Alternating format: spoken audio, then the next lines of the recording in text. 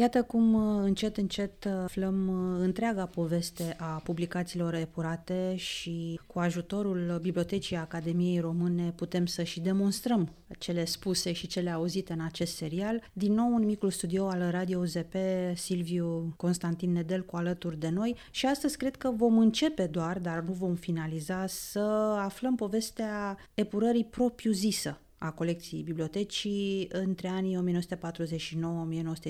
dar cum spuneam, cred că doar o primă parte astăzi, pentru că sunt multe lucruri inedite, multe lucruri asupra cărora trebuie să ne oprim și să le înțelegem mai întâi de toate. Așadar, Silviu, hai să vedem cât de adânc ajungem și astăzi în aceste documente inedite, interzise la un moment dat și ia uite, le dezinterzicem noi. Vom vorbi, așa cum spuneai mai devreme, despre epurarea propriu-zisă a colecțiilor bibliotecii între anii 1949-1950. În această primă parte a episodului nostru ne vom referi strict la anul 1949. Vom vorbi despre 4 documente extrem de interesante, care aduc lumină, încearcă să facă un pic de lumină în toată povestea asta. Dezinterzicem noi, iată documentele, cărțile, de fapt nu ele, că ele sunt publice, cum vorbeam dățile trecute, ci informația despre ele.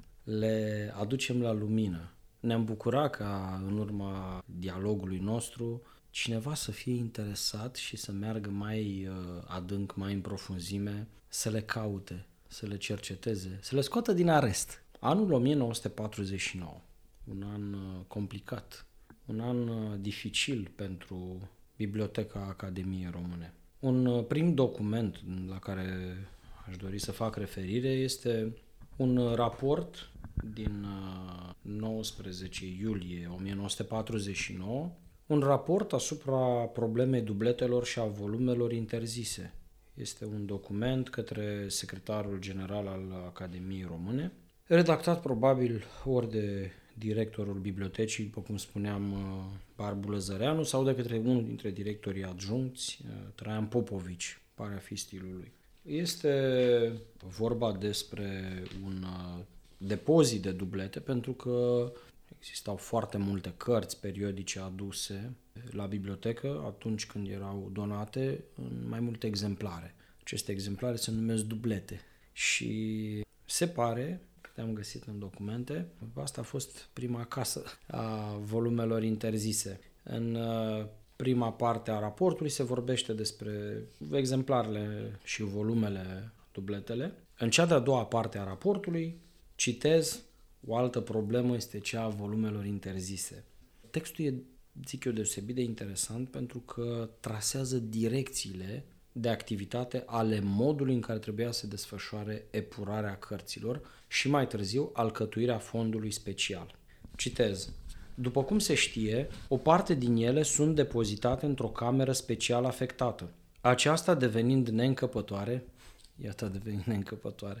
s-a recurs la sistemul etichetării volumelor interzise și a răsărilor în rafturile depozitului. Suntem împotriva acestui sistem care prezintă, după noi, inconveniente serioase. Mai întâi trebuie să afectăm un funcționar operațiune de etichetare. Apoi, etichetele se dezlipesc și volumul poate în felul acesta să reintre în circulație, sau mai bine zis, să circule în interiorul bibliotecii.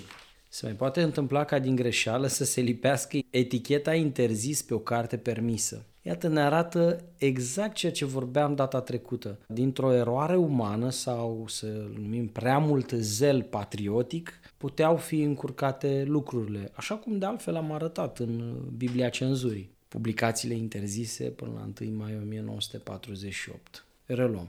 Suntem de părere să se depoziteze în 2 încăperi din Casa Belu. Casa Belu era unde astăzi este, după cum bine știm, parcul Academiei Române. Era aproape chiar de Calea Victoriei. Iar cei care au primit autorizația cercetării vreunei lucrări interzise să se prezinte direct acolo funcționarului însărcinat cu conducerea acestui mic depozit. În felul acesta, în locul unei responsabilități difuze care generează suspiciuni continue, va exista un singur sau doi responsabili, se va ține o evidență strictă a volumelor depozitate acolo și a persoanelor care le cercetează. Întreaga operațiune de epurare și de control va căpăta în felul acesta cea mai fericită soluție. Vă rugăm a decide. Din acest raport ce putem reține? Sunt 5 lucruri foarte importante. Și anume, depozitul fondului special se afla în clădirea bibliotecii, dar vorbim de spațiu insuficient, pentru că deja ele fiind scoase din depozite, fiind scoase din circuitul public, trebuiau duse undeva separat. Și au fost mutate, după cum spuneam, în Casa Belu, care se afla în parcul Academiei. Ea a fost demolată, astăzi nu mai există. S-a proces la etichetarea volumelor cu eticheta interzis, fiind desemnat în acest sens un funcționar al bibliotecii. Nu ne miră, pentru că și astăzi cărțile nou intrate sunt etichetate cu etichetele cu cotele lor, dar atenție, a fost desemnat un singur funcționar doar pentru acest lucru. Al treilea punct. Metoda etichetării volumelor și depozitarea lor direct pe rafturi nu era agreată, deoarece, cum au arătat mai devreme, etichetele se dezlipeau și puteau reintra accidental sau nu în circuitul public sau în interiorul bibliotecii printre angajați. Mutarea fondului special în Casa Belu, unde să fie pusă sub grija unuia sau doi responsabili, putea să elimine orice suspiciune de sustragere a vreunei cărți interzise. Cei care doreau să consulte volumele trebuiau să dețină o aprobare specială în acest sens, ei fiind notați ulterior într-un registru. Un alt document, al doilea, care ne privește în mod indirect, este un referat unde scrie în problema epurării, care nu este datat, nu este semnat de Eugen Schileru, se pare probabil unul dintre directorii adjuncți ai bibliotecii, care propunea, era un referat, care propunea angajarea și încadrarea tovarășului Ion Sersea la serviciul de bibliografie și documentare. Cine este acest individ? Să-i citim un pic biografia. S-a dovedit a fi un element muncitor, destoinic și devotat instituției noastre, Bibliotecii Academiei, RPR. Tovarășul Ion Sersea are o cultură generală multilaterală și serioasă, având pe lângă studiile juridice urmate la Facultatea de Drept și studii de istorie. E unul dintre funcționarii noștri care și-au însușit cât mai temeinic ideologia marxist-leninistă, fiind în stare să redacteze bibliografii în spiritul metodei materialist-istorice pentru o sumedenie de probleme care se cercetează astăzi. Cu o lungă experiență dobândită în serviciul de documentare al Bibliotecii Comitetului Capitalei, organizația bucurești a Partidului Muncitoresc Român, numitul are cunoștințe temeinice de biblioteconomie și bibliografie. Acestea s-au dovedit în rapoartele prin care propunea metode noi de organizare a serviciului de bibliografie și documentare. Cum adică unul care vine și face voluntariat, propune metode de organizare și funcționare a unui serviciu din cadrul Bibliotecii Academiei? Foarte interesant. Metodele propuse de tovarășul Ion Sersea sunt de natură a reduce timpul operațiilor de înregistrare a cărților și a periodicelor intrate în bibliotecă și de a realiza și o economie materială considerabilă, că tot vorbeam de materialism. Tovarășul Ion Sersea a primit din partea domnului director general Barbu Lăzăreanu însărcinarea de a lucra la o evidență a lucrărilor progresiste, periodice, apărute în țara noastră. De asemenea, a prezentat o bibliografie referitoare la canalul Dunărea-Marea Neagră. De asemenea, în cadrul cererilor făcute de Comisia Superioară de Stat a Planificării de bibliotecii noastre, tovarășul Ion Sersea a predat o bibliografie referitoare la lupta pentru pace. Referatul se încheie cu aceste cuvinte.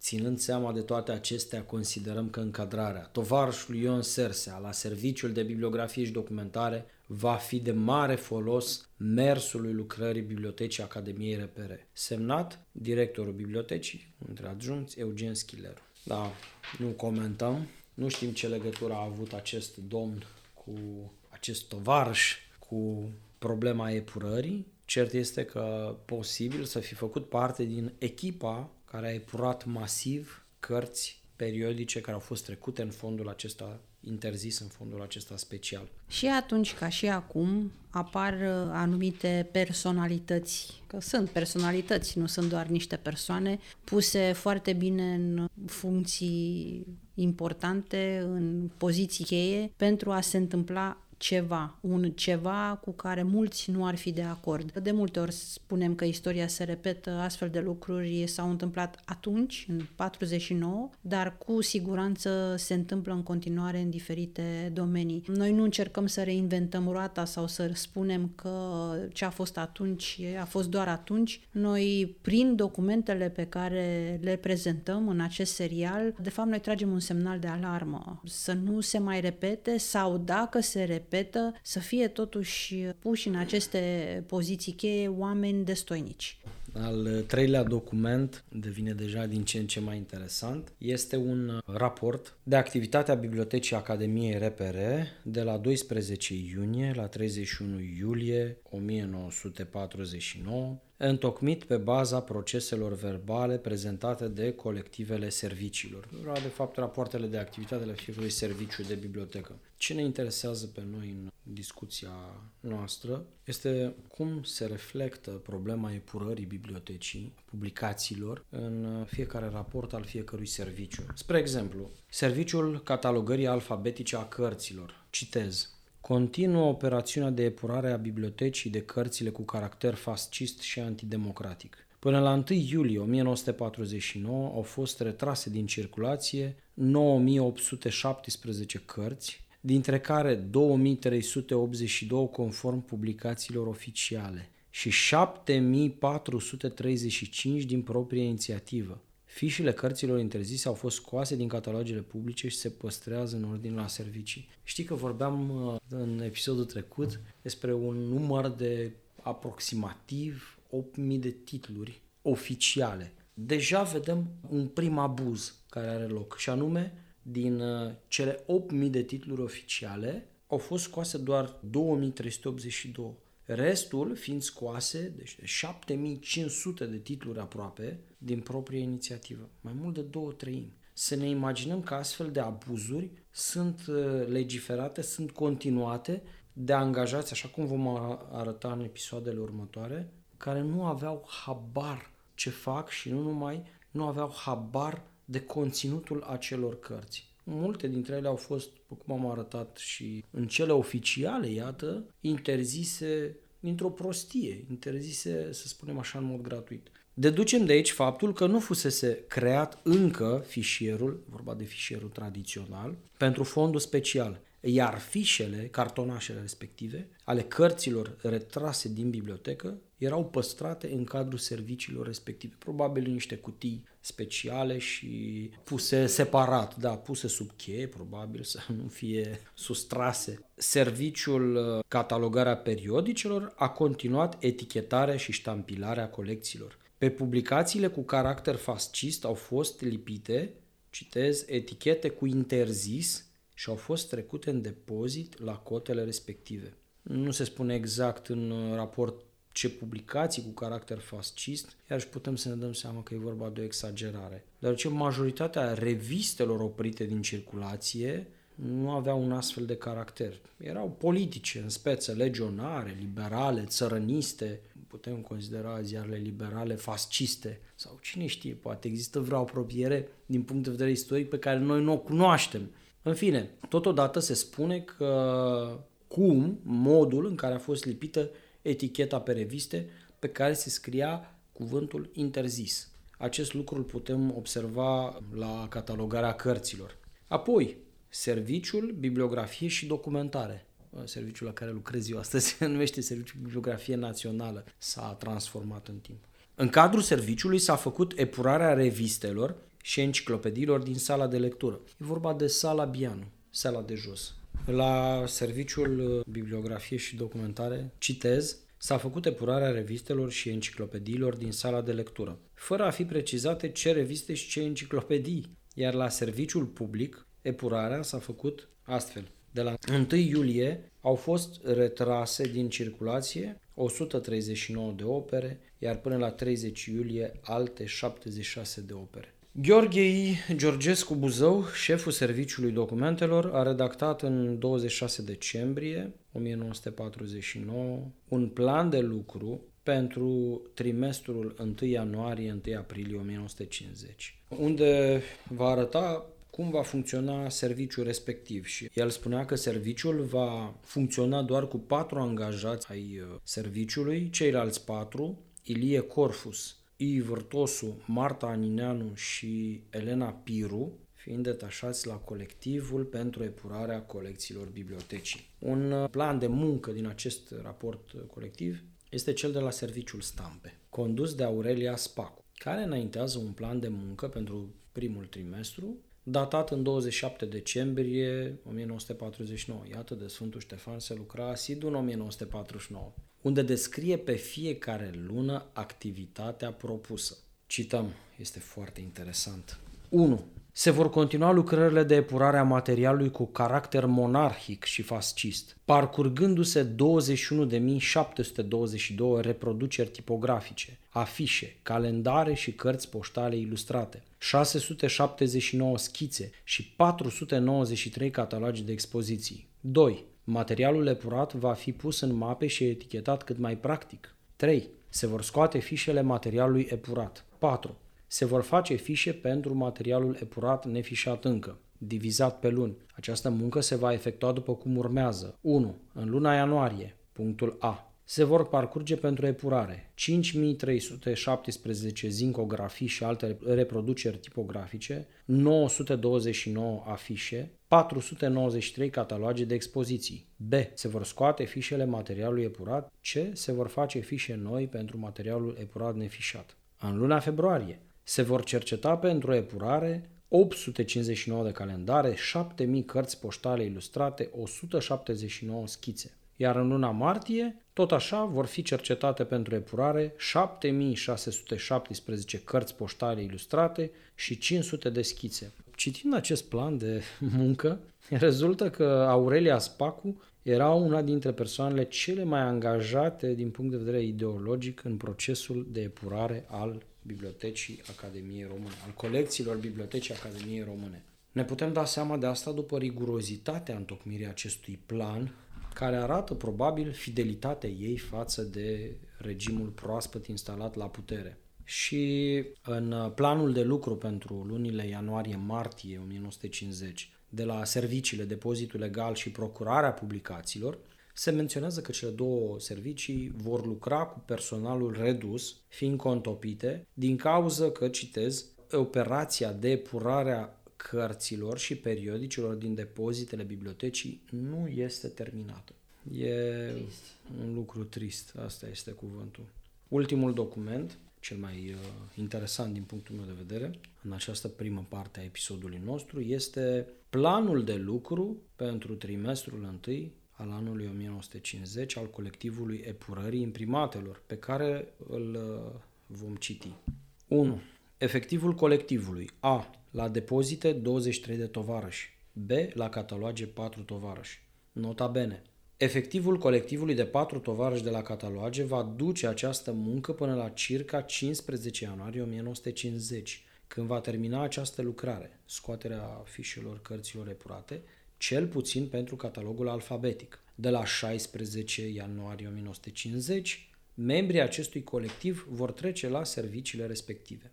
După ce se va termina epurarea periodicilor, se va forma un colectiv pentru epurarea catalogului respectiv, întrucât un periodic aflându-se la toate cele 3 depozite ale periodicelor, nu se poate ști dinainte ce ani, ce luni au fost epurate din același periodic. 2. Epurarea periodicilor de la etajele 1 și 3 din periodicele de la parter. 3. Ședințe administrative săptămânale. Propuneri. Pentru lucrarea de epurare la periodice să meargă cât mai repede, pentru că membrii colectivului să nu mai fie luați pentru alte lucrări la alte servicii. Semnăturile sunt indescifrabile. Documentul ăsta e foarte important, pentru că avem un act oficial emis de acest colectiv, despre care doar se știa așa foarte puțin din rapoartele anterioare ale diverselor servicii de bibliotecă, unde aflăm că lucrează 27 de persoane, deci iată 23 la depozite, 4 la cataloage, și una dintre aceste propuneri era ca membrii acestui colectiv să nu mai fie luați pentru alte lucrări, iată, trebuiau îngrenați ideologic, nu trebuiau smulși din treaba de epurare, ci să rămână acolo, citez, pentru ca lucrarea de epurare la periodice să meargă cât mai repede. Atâția oameni, atâta energie, atâta muncă și un neinteres. Așa cum spuneai, acea doamnă care a dat dovadă de zel muncitoresc, tovărășesc, cu câtă cruzime sau cât de reci or fi fost sufletele și gândurile lor să poată face aceste lucruri. Bine, erau și obligați până la urmă, pentru că ei probabil au fost luați de la anumite servicii, s-a creat acest colectiv. Este foarte trist. Este trist că cu nonșalanță au realizat și aceste documente și aceste rapoarte, dar ne dăm seama în spatele lor de fapt ce a fost. Da, n-au nicio umbră de conștiință. Nu există conștiință în aceste documente. Este un comunism de tip stalinist care transpare în fiecare frază, în fiecare rând al acestor rapoarte. Sunt convins că au existat oameni, așa cum vom arăta în episoadele următoare, care într-adevăr nu au făcut asta de plăcere, ci pentru că au fost obligați în diverse servicii. Dar trebuie să înțelegem că toată această etapă, toată această perioadă, tot acest proces, e un proces care a evoluat în diverse moduri, începând cu anul 1944, deci iată cu 5 ani în urmă, un proces care a evoluat și care nu s-a putut face altfel fără oameni. La un moment dat, după cum o să vedem, însuși Traian Popovici își cere plecarea din Comisia de Epurare. Putem ști dacă conștiința i-a mustrat pe acești oameni? Nu avem certitudini, nu știm. Poate unii dintre ei și-au scris memoriile, poate le-au transmis aceste memorii pe cale orală copiilor, nepoților, nu știm. Cert este că e un gând care mă frământă. Ceva în sufletele acelor oameni s-a fracturat. Ceva în ființa lor, ceva în identitatea lor națională, pentru că vorbim despre cărți, nu mă refer la cele străine, ci la cele românești. Mă refer la cărți care făceau parte din fibrogeneza sufletului românesc. Numai să ne gândim la Eminescu. Și nu numai. Eminescu e un exemplu cu ghilimele de rigoare atât de banal, pentru că este atât de cunoscut. Iată, îl dăm ca exemplu pentru că e cunoscut. Dar când te gândești că Grigore Alexandrescu sau alții, sau Alexandrii, Cogălnicianu, Cantemir, Ionel Teodoreanu, adică au fost epurați și pentru ce? După cum am arătat, unii au făcut zel misionar, au dus lucrurile la extrem. Aici este abuzul. Clar, acest abuz, iată după cum arătam pe cifre, aproape 2400 de titluri au fost scoase pe listele oficiale și restul de 7500 aproape din proprie inițiativă. Aici se vede abuzul. Deci, clar, ceva în sufletul, în ființa acestor oameni s-a fracturat. Vorbeam anterior, la începutul emisiunii, că e bine să știm aceste lucruri pentru a nu repeta greșelile trecutului. Se pare că ne reîntoarcem la cenzură. Din păcate, vremurile în care trăim, eu sunt tânăr și nu credeam că voi trăi vremuri despre care am citit numai. Iată, trăim vremuri de cenzură și nu este numai o cenzură, o epurare fizică. Este exact cum a pățit, așa cum vom arăta într-un episod viitor, Traian Popovici a fost scos, a fost șters din mentalul colectiv. S-a încercat ștergerea urmelor acestor oameni, să nu se mai știe nimic. Cine au fost cei care au făcut acest proces? Cine au fost artizanii lui? Unii cu voie, alții fără voie? Traian Popovici este unul dintre cele mai bune exemple despre care vom vorbi la un moment dat, care, chinuit, probabil, de mustrări ale conștiinței, își cere retragerea din această comisie de epurare. Deci, iată, lucrurile au avut un anumit impact asupra sufletelor acestor oameni.